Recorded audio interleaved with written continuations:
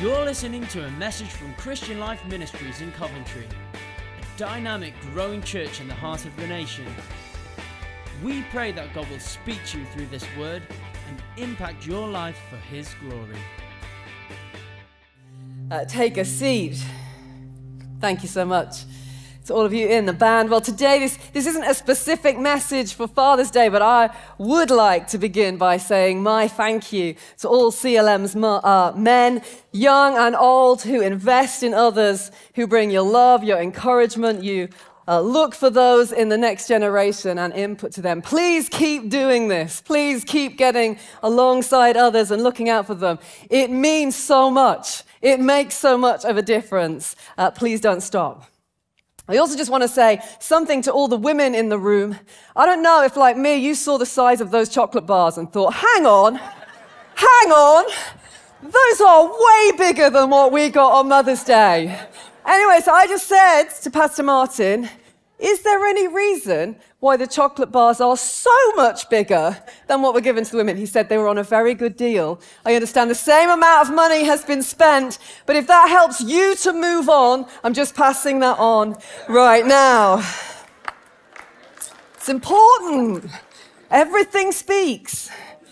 Ironically, today's title is this: Let Go and Let God. Let go, let God. One of the greatest blessings of a good father, things that are modeled by God Himself in how He treats us, is to be able to bring strength to someone, but not control them. To protect them, but not to force restraint on them. To invest and give to them without rigidly determining the outcome. To love and yet be able to let go. But letting go is something that can be a challenge for so many of us. Probably many of us will have seen in the media the pictures and the videos of little Amelia, the Ukrainian 7-year-old, singing from Disney's Frozen, Let It Go. She was first filmed singing it, sheltering in a basement in Kyiv. And now from the safety of Poland, able to travel and sing it in other places. How inspiring to see this brave and brilliant little girl singing Let It Go. But the actual business of letting go is a very different thing. So I wonder if you'll come with me this morning to some verses in John chapter 12. And as you're turning there, maybe in a Bible or on a device, then let me just fill you in to what has been going on in the preceding chapters, what's been going on in the life of Jesus. Chapter 11, of course, He goes to the house of Lazarus and Mary and Martha and raises Lazarus from the dead. There's increasing opposition to Him by the religious leaders because of what He's doing. We then see Mary pour out this expensive perfume, this extravagant act of worship as she pours it out on His feet. Shortly followed by a triumphal entry into Jerusalem where there's crowds shouting, cheering. This is a time of incredible power and profile for Jesus, but also increasing opposition. And so we land in at verse 20. This is what it reads. Now, there were some Greeks among those who went up to worship at the festival. They came to Philip, who was from Bethsaida in Galilee, with a request. Sir, they said, we would like to see Jesus. Philip went to tell Andrew. Andrew and Philip in turn told Jesus. And Jesus replied, the hour has come for the Son of Man to be glorified. Very truly, I tell you, unless a kernel of wheat falls to the ground and dies, it remains only a single seed. But if it dies, it produces many seeds. Anyone who loves their life will lose it, while anyone who hates their life in this world will keep it for eternal life. Whoever serves me must follow me, and where I am, my servant also will be. My Father will honor the one who serves me. Now my soul is troubled, but what shall we say? Father, save me from this hour? No, it was for this very reason I came to this hour. Father, glorify your name. Then a voice came from heaven, I have glorified it, and I will glorify it again.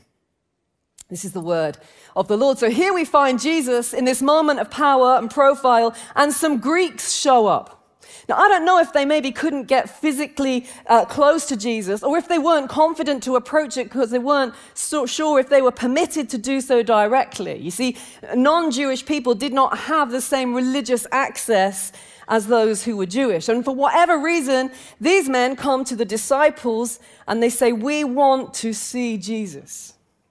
And we get this hesitation in the disciples. You see, they'd been in other settings where Jesus had either said he'd implied or said directly that really he was here primarily for the Jewish people rather than the Gentiles like these Greeks. You see, these Greek people, they were the outsiders. They themselves would have been well aware there was separation in the temple. They weren't allowed right in. And so Philip and Andrew, we get told, go together to say to Jesus that there's some people who want to see you. I do find it interesting that Philip and Andrew both go together, and we get told this. It's almost like in the text, I don't know if Philip was like, "I don't dare ask Jesus this one." And maybe he said, "You go, Andrew." Andrew went, no, you go, Philip. And in the end, they said, "We'll go together." We don't imagine the disciples being like this, but I think there's a bit of that going on. They go to Jesus, they say, "Jesus, there's some Greeks. They want to see you." And the verses we read today are Jesus' reply to this. He says, "The hour has come for the Son of Man to be glorified. Very truly, I tell you, unless a kernel of wheat falls to the ground and dies, it remains only a single seed. But if it dies, it produces many seeds." Jesus is using a picture here to talk about the deeper meaning of what is unfolding in the eternal redemptive purposes of God in these moments that he's standing in and is about to walk through in the days to come. He's using a perfect picture for his farming audience that were around him. Do we have any farmers here this morning in Central Coventry? No, I didn't think we would have. Maybe we've got some joining online. Do we have anyone in the room who's ever planted a seed? Just great. You're with me then. This is good. See, if we've ever planted a seed or we know about what happens then, there's a process that happens when a seed gets planted. We take the seed, we plant it in the ground, and in the darkness and the moisture of the earth, changes begin to happen. The outer casing of the seed breaks off as what inside begins to develop, begins to fulfill the life-giving potential that was stored in the seed, and a sprout emerges. The seed as it was is dead. It no longer exists, but something new is coming in its place. The seed dies. It cannot be found any longer. But when it dies, and only when it dies, its potential to produce many seeds begins to be fulfilled. So Jesus is using this picture. In this moment, the cross for him would have been in full focus. The goal was salvation for the Jew and the Gentile, for all people. He knew through this he was going to glorify the Father, but he knew in order for this to be fulfilled that the seed of his life was going to need to be laid down in the ground.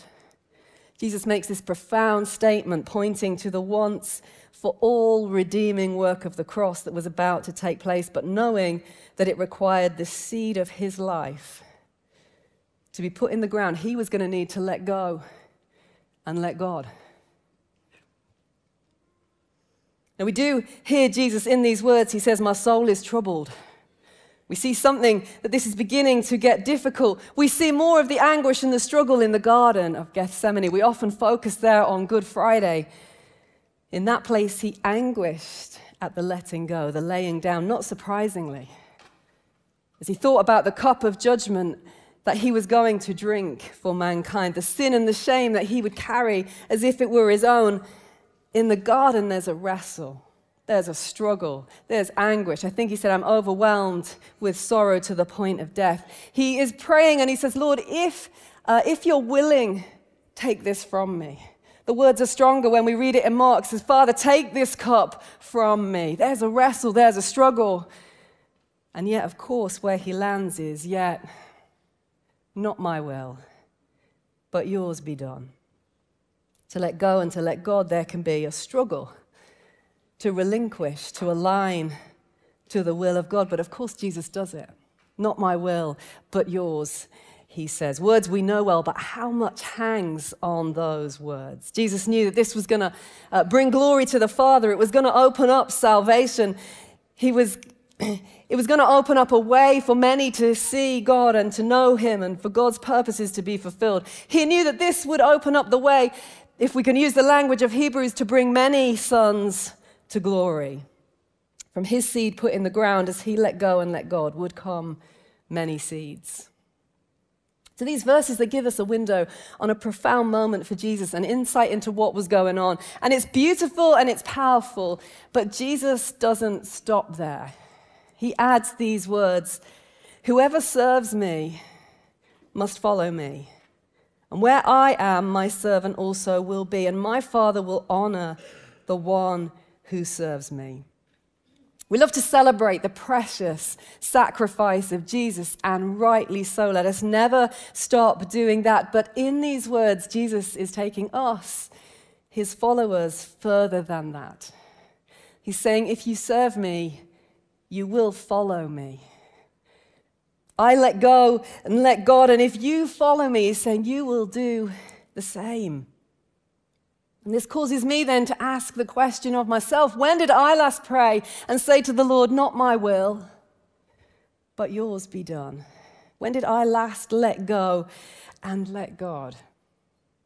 See, this idea of letting go and letting God, it brings to the fore the privilege and the problem of human will. It is an incredibly powerful thing. God made man to rule the earth and gave him free will to do it with. A will that can impact what happens, a will that affects how people get treated, a will that can steer and control aspects of life for ourselves and for others. Of course, human will is loudly recognizable in toddlers, isn't it? Somewhere between the age of 1 and 2 is normally when the will emerges. The word no gets learned and used with force and passion. Toys can be snatched, siblings and peers can be shoved or bitten even, and simple requests can be met with weeping and wailing. It's a long time ago in our household, but I still remember it well. Such is the normal emergence of human will.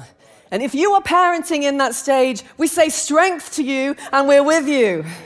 Keep going. The truth is, as we get older, the will doesn't become any less strong just by the passing of time. Although the will also desires to be liked and respected and learns to keep it decent on the outside.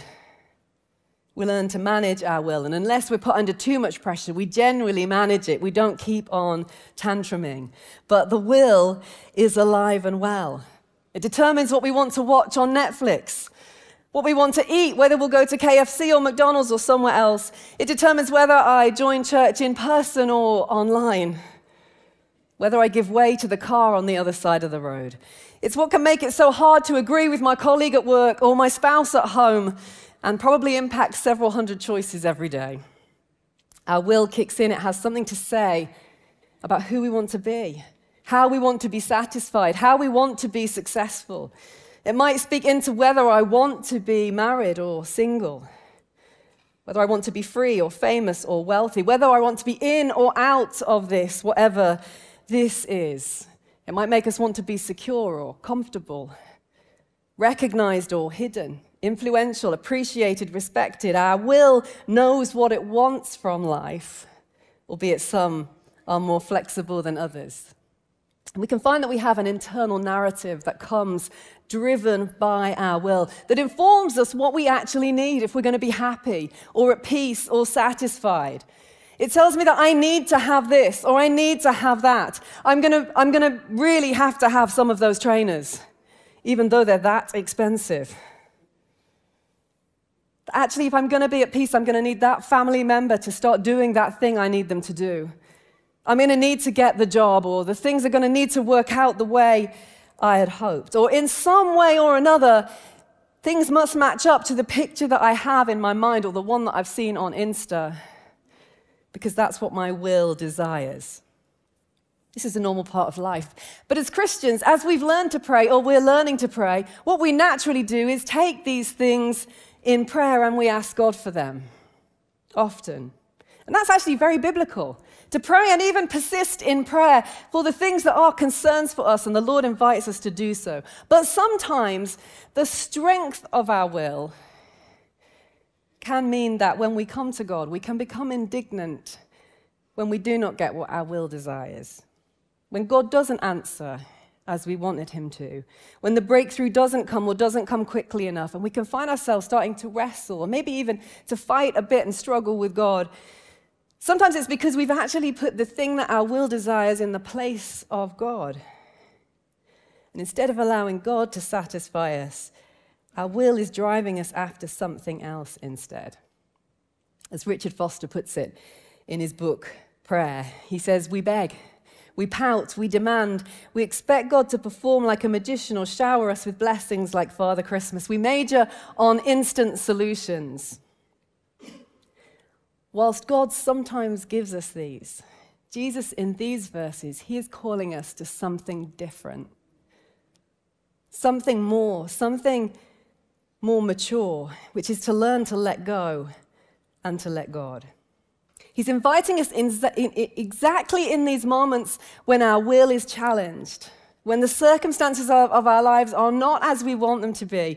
In those moments when it chafes, he's saying, then will you let go and will you let God? Will you take the seed of your life and let it fall into the ground of God's soil? The seed of our lives. You see, we all have hopes and dreams. A sense of call, a career aspiration maybe, position, influence, reputation, status, relationships around our lives, whether in family or key friendships that are important to us. In fact, whatever we have in our lives, anything we look to that could deliver something for us or provide something or meet a need, whether it's real or perceived, that is a kind of seed that we can choose to let go of and put into God's soil and let him do with as he wishes, or we can choose to keep hold of it.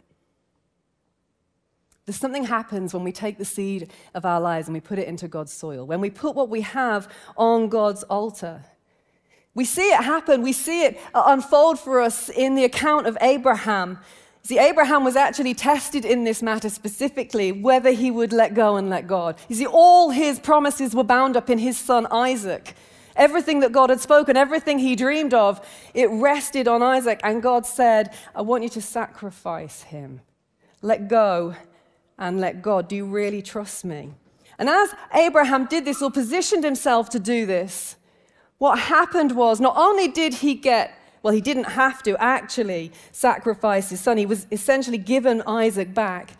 But something of the nature of God was revealed to him in a new way and for the first time. It's on that mountain that is revealed that God is Jehovah Jireh, the God who sees and the God who sees to it. When we let go and we let God, not only is he able to bring fruitfulness in our lives, but something more of his nature, his goodness, his glory gets revealed to us. Of course, we see throughout Scripture others who God asked to let go and let God. Many of us will know the stories. Moses grew up in Pharaoh's palace. He knew and he saw the suffering of the Hebrew people, his people, and he wrestled with the call to bring justice and freedom to God's people. Trying to outwork himself, he killed a slave driver and then had to flee to Midian.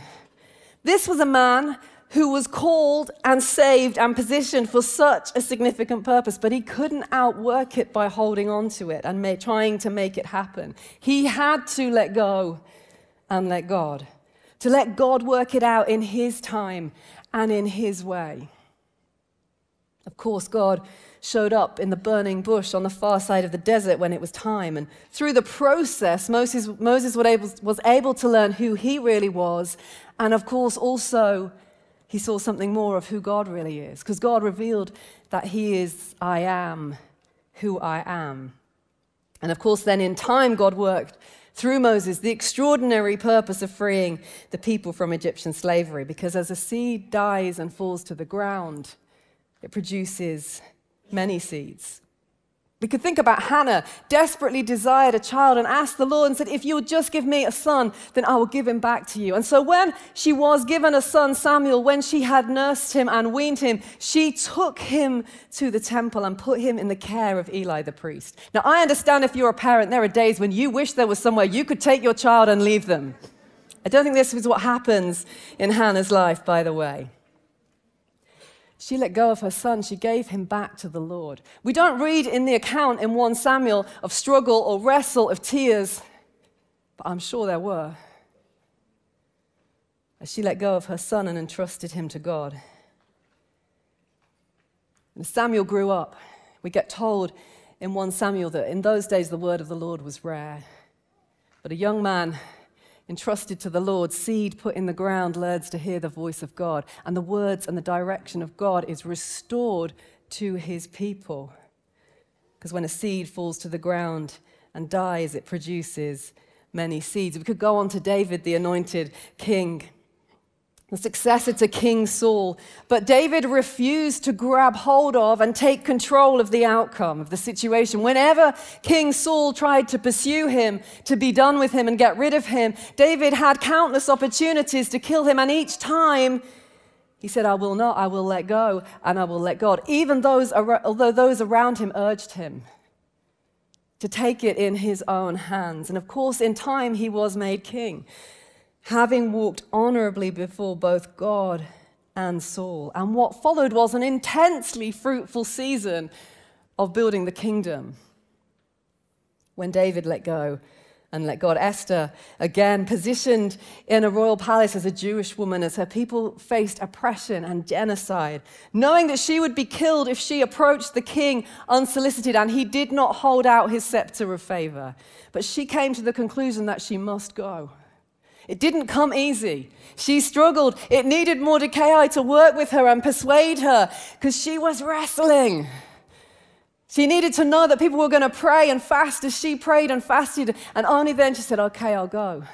And if I perish, I perish. The seed falls to the ground.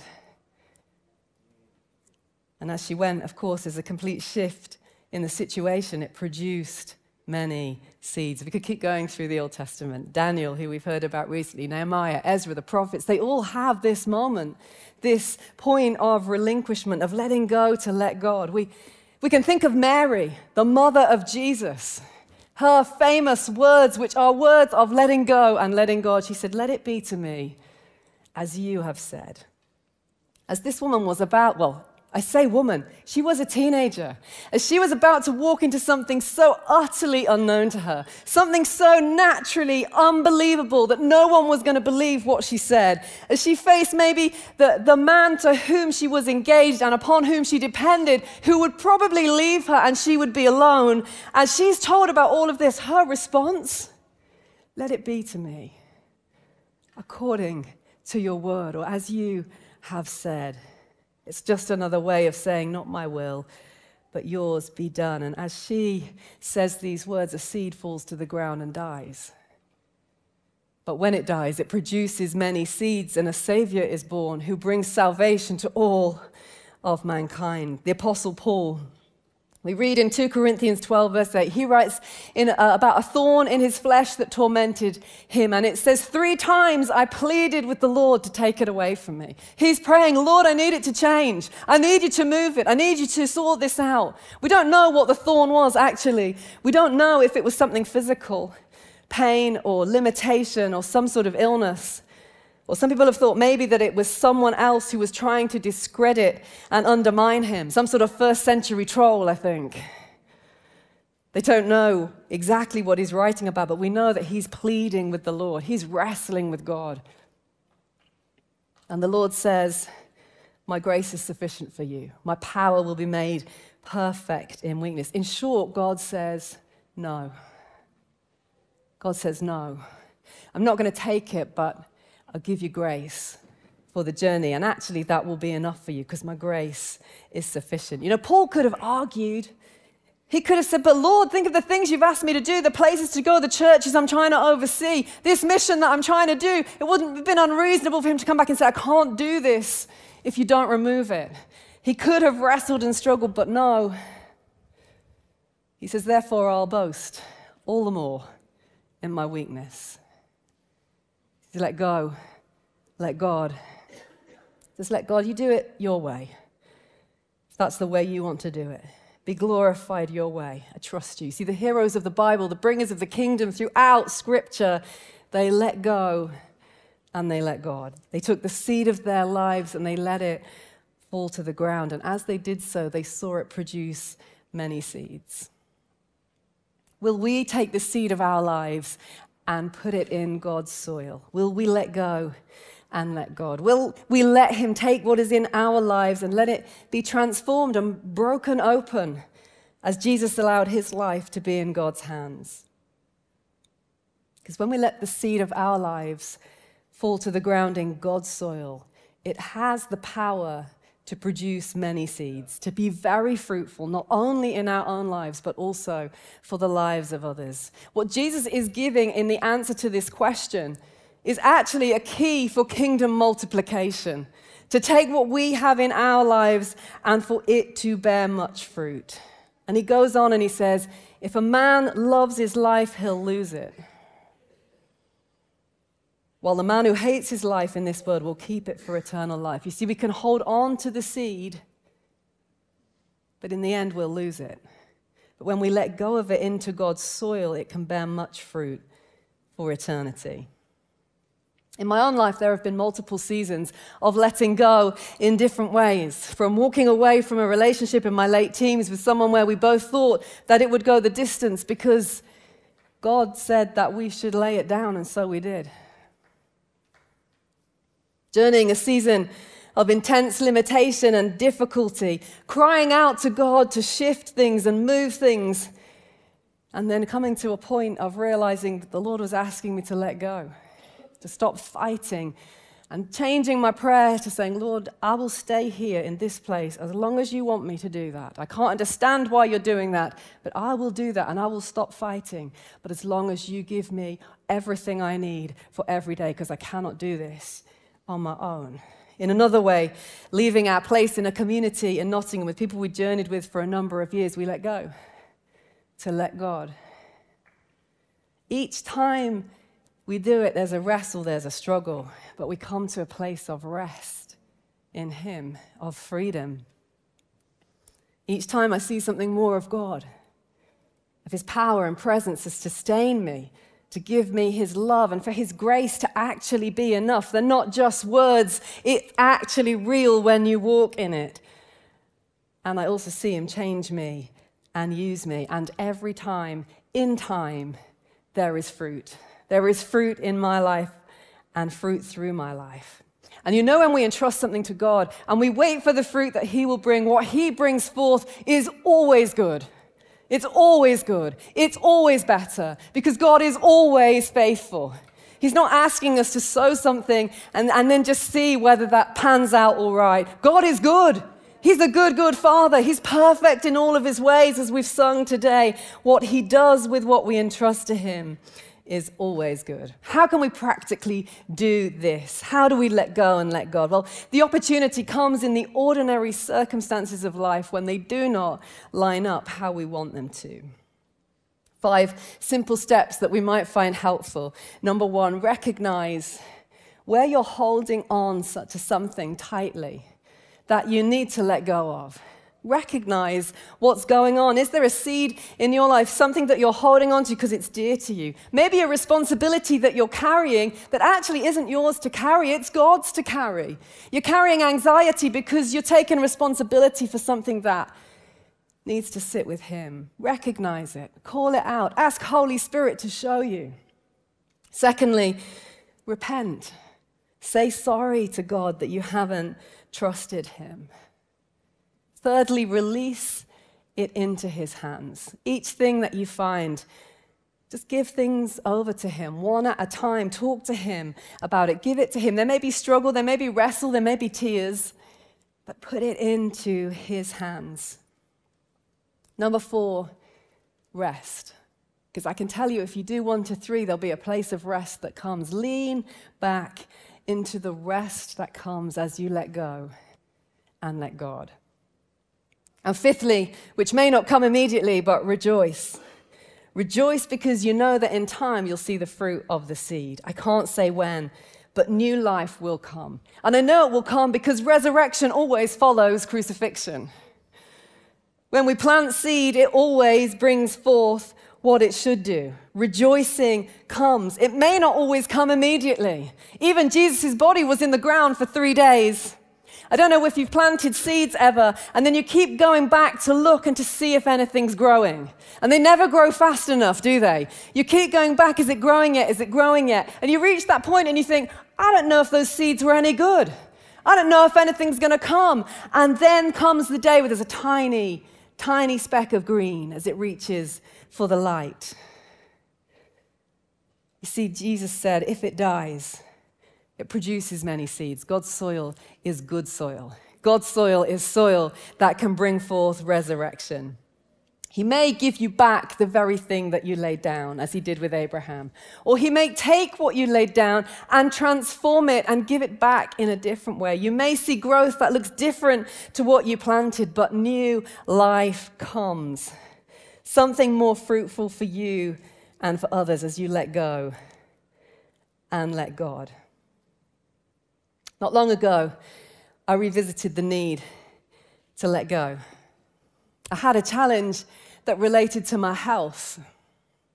And it came somewhat out of the blue, and I realized that I had many things, responsibilities, ideas, dreams, some about home and family and relationships, some about ministry and what I longed to see God do and how I thought that might unfold and what it might look like. And I was holding it all so tightly. And the prospect of it all being changed or shifted or maybe even all removed, I couldn't bear it. I was recoiling at it. I was wrestling. I had no rest. I was disturbed in my sleep at night. I kept waking up in the middle of the night and immediately waking and having this strong just sense of refusal to accept what seemed to be being imposed upon my life. I had no rest. And I told a couple of friends what I was journeying, and my good friend Joy, who always speaks truth to me, which is the best friend you can hope for, she said, I think you maybe need to let go. She said, I think you need to practice some relinquishment. And she pointed me to a book that actually she'd bought me a little while ago, this Richard Foster book on prayer, and she directed me to the chapter on relinquishment. And I read it, and it was helpful, but I knew actually it wasn't the theory that I needed, it was the practice. And I went and found a quiet place, recognized that it was as though my fists were tightly closed on all these things that are in my life. I mean, it's crazy really, because it's not like I could really control them anyway, but I knew I wasn't trusting. And as I realized that, I had to come and repent. Say, Lord, I'm sorry for where I find myself. Would you help me? And I began to release in prayer each thing. I took it one by one. Things that I had hopes about, things that I had dreams about, things that I had expectations. And I talked to the Lord about them, and I literally just kind of put them, as it were, into God's hand. It was a struggle, it was a wrestle. Not that they were actually mine to hold, but I felt like I was holding them. I relinquished them one by one, letting them go. And I came to a point where I said, well, Lord, my hands are empty now. So I'm asking you to put back into my hands what you want to be in them. And I trust you, whether it's the things that I've laid down or whether it's something different. I trust you because you've always been good. And I know you'll be with me whatever you ask me to walk through. And that will be enough. I let go to let God. And what followed was rest. Peace was restored. It wasn't resolution, but rest. There were still some big issues hanging in the balance, but there was rest. I could lean back into the sufficiency of my Father. I know it was all in safe hands. It was in good soil. And within a short while, some resolution did come, and I was able to rejoice. It's not always how it works.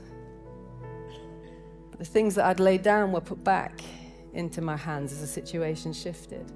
But the process of letting go had done something profound again in my soul, of surrender, of trust, of seeing God differently again, of seeing myself differently, of understanding even that I was holding on to some things and coming back to a place of being in his rest, of his grace being sufficient and nothing else, and finding that he was enough even there, even here.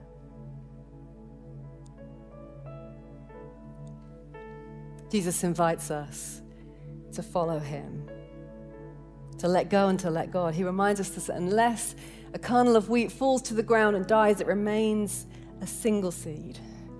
But if it dies, it produces many seeds. Many seeds. And I also just want to remind you that he will walk with you as you do this. Only Jesus has ever had to let go alone. Only Jesus ever had to do this on his own, because, you see, he had to go to the cross and allow the Father to forsake him, because the Father had to let go of him as he carried our sin and our shame, as he took the punishment that should be ours. And so Jesus had to let go alone, but he never asks us to do that. He will always walk with us as we let go and let God. And when we let go, it brings us rest. It opens the way for resurrection life. Surrendered, fruitful life that brings glory to the Father. It makes room for God to resurrect what he wants to in our lives, to bring something forth, probably that is better than what we can do on our own. It makes a way for us to surrender our will to his, to line them up, and actually that is how the kingdom comes. Letting go and letting God positions us for fruitfulness, and he is good. We can trust him. He wants what is good for us, and he will always walk with us. It's costly, yeah, but it brings rest and it brings rejoicing. And any seed that dies in his soil, any seed that dies in his soil will produce many seeds. It will bring forth fruit. We have the very words of Jesus that say it is so. He says, if it dies, it produces many seeds. And so I wonder if you'll stand with me to pray as I finish. The band want to come and join. Perhaps as you come to God today, you're aware you come with the seed of your life. Maybe there's things that are precious to you. Perhaps you come carrying responsibility that's not actually yours to carry. And you need to give it back to God. I felt the Holy Spirit say that specifically somebody who's carrying questions that you've been wrestling over, needing answers to. And it's become a point of wrestle and struggle, and he invites you today to let it go. Not that they're not reasonable questions. It's not that he's not concerned about the questions, but he's inviting you to let them go. So I wonder if we might pray together. Perhaps open your hands to the Lord. Jesus, we say thank you in this place today, that you let go, that you laid down your life. Thank you that you made a way for us and you brought us in to be able to see you and to know you. We rejoice in what you have done, in producing many seeds by sowing your life. Please would you help us to learn to walk in the grace that you give. Help us to follow where you lead. Help us to let go and let God. Help us to find the rest that comes as we let go, as we sow the seed of our lives into your soil. And Father, let us rejoice with you in your resurrection life as you bring forth much fruit, as you glorify your name through us by your incredible grace. We ask in your name. Amen.